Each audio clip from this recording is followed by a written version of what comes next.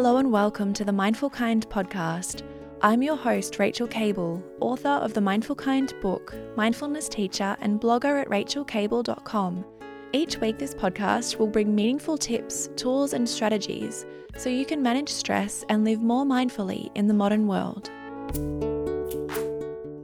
Hello and welcome to episode 314 of the Mindful Kind podcast. In the previous episode called Exciting Plans for the New Year, where I talked about some of the key things I'm focusing on in 2022, I mentioned that I'd like to start practicing giving people the benefit of the doubt more. And when I first started thinking about this concept, I actually did some of my own research and found some really interesting things, which I'm excited to share with you in this episode. But first of all, I'd like to explain why I think it can be important to give people the benefit of the doubt.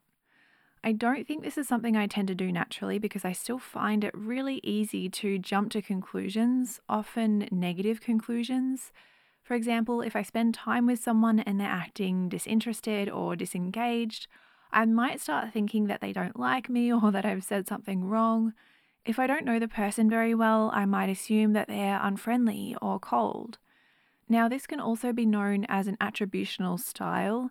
Someone's attributional style is the way that they describe life events to themselves, and this is a super interesting topic that really deserves its own episode.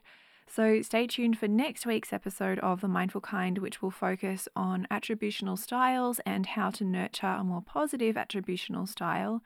But back to this episode for now. So there are a few potential problems with jumping to negative conclusions about other people. First of all, I don't know that I'm right when I jump to a conclusion. Of course, it feels like I'm right, but just because I think I can see the whole picture clearly and jump to a conclusion doesn't mean I've made an accurate conclusion. And secondly, jumping to a negative conclusion can affect how I feel, how I interact, and potentially even how I treat the other person. If I've just met someone and I think that they're unfriendly, then I probably won't try very hard to get to know them or develop a friendship with them. I might try to find someone else to talk to instead. I never try to be unkind and I do my best to be open-minded, but that's harder to do when I've already jumped to a negative conclusion, like that someone's unfriendly or cold. However, that person might have had a bad day. They might be feeling nervous or shy. They might be worried about something completely different, which makes them seem aloof or unfriendly. There are so many different reasons why I might have perceived them as unfriendly that have nothing to do with me and also nothing to do with their personality or who they are as a person. And honestly, I've been working on jumping to conclusions less for a long time. I'm a lot more open-minded than I used to be, but it's still easy to fall into those old thought patterns. But one thing that I have found really helpful to focus on is giving people the benefit of the doubt and consciously trying to practice that as much as I can. Obviously, I'm not perfect and sometimes it's really tricky to implement. Sometimes giving people the benefit of the doubt isn't always helpful either, which I'll talk more about later on this episode too. But giving people the benefit of the doubt has helped me feel happier and I think it's improved my relationships as well. And my experience isn't abnormal. In a study published in 2020, 707 participants were asked to read about different scenarios like being ignored by a colleague or being stood up in a cafe. You know, the kinds of scenarios where we might jump to a negative conclusion or make a negative assumption about someone else. Then the participants rated the scenario on how much they thought the other person acted intentionally, how much they blamed them, and how angry they felt. The results showed that people who gave others the benefit of the doubt were happier compared to the people who didn't give other people the benefit of the doubt. This study suggests that we tend to be happier when we assume other people have positive intentions, that they're not trying to hurt our feelings, and when we don't blame them for things that don't work out. So I'd love to share some of my experiences with giving people the benefit of the doubt and explain why it can be such a good thing. Just by the way, I think that giving people the benefit of the doubt isn't about making excuses for people or letting them take advantage of you, but more about not jumping straight to negative conclusions about them. The first thing I've noticed about giving someone the benefit of the doubt is that it's decreased my experiences with stress. Making negative assumptions about people didn't exactly feel good. I remember lots of times when I was driving in Melbourne and I'd see people driving badly. I'd focus on thoughts like they're doing the wrong thing deliberately and trying to be annoying or something like that. And I remember one time in particular, I was feeling really frustrated because the car in front of me was driving super slow and it was a bit unpredictable and I really had to pay close attention. I was jumping to a whole lot of negative conclusions and getting more and more stressed out and frustrated. And several minutes later, the car turned down a street and I realized that the car in front of them had L plates in the windows, which means the driver was learning how to drive.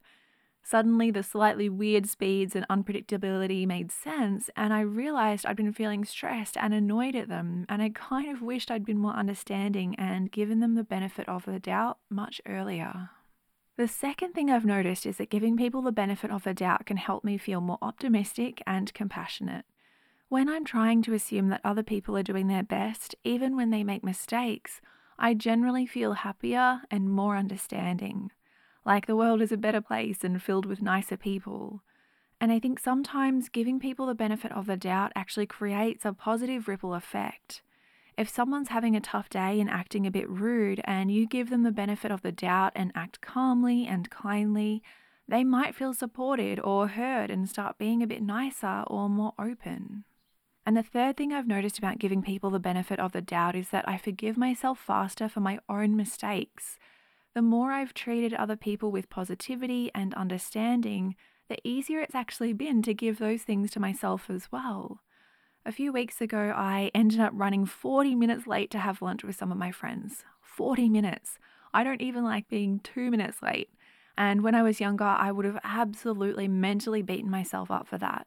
I would have felt so guilty and like a terrible friend and spent weeks apologizing and trying to make up for it. But because I've been giving other people the benefit of the doubt, I unconsciously assumed that my friends would give me the benefit of the doubt and know that I didn't mean to be late. It wasn't that I didn't care about seeing them or that I didn't value their time. It was just that I made a mistake and lost track of the time, and that's exactly what happened. Of course, I apologized and I don't make a habit of being late, but they gave me the benefit of the doubt in the same way that I would have done the same for them. Now, as I mentioned earlier, I do also want to offer a word of caution about giving other people the benefit of the doubt. Sometimes people will let you down or hurt your feelings deliberately or take advantage of you. That's why I think it's important to give others the benefit of the doubt, but not at your own expense. Keep yourself safe, maintain your boundaries, and spend more time with people who support you and genuinely care for you. Keep in mind that just because you give someone the benefit of the doubt, that doesn't mean you have to give them a million chances or even maintain a relationship with them. For example, you might have a friend or a family member that you don't get along well with. You can give them the benefit of the doubt and say they're doing the best that they can, but that doesn't mean you have to try and be their best friend or drop everything to help them out. You can think good thoughts about them and keep your distance, and I personally think that can be a healthy thing to do. I hope you've enjoyed this episode about giving other people the benefit of the doubt. Don't forget to stay tuned for the next episode about attributional styles, because I'll be sharing some helpful tips for developing a more optimistic attributional style and why that's so important. Just before I wrap up, I have something I'd like to ask you. Have you reflected on 2021 yet?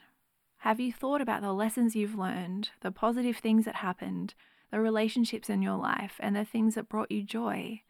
If you haven't reflected on those things yet, I have some great news for you. I've created a beautiful guide with powerful journaling prompts to help you reflect on the year that's gone by, and you can get your copy for free at rachelcable.com/podcast/314.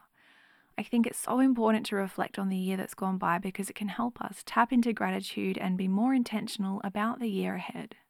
Again, just head over to rachelcable.com/podcast/314 to grab your free copy of my guide called Appreciate and Reflect on the Year That's Gone By. Thank you for listening, and I hope you have a wonderful week, Mindful Kind.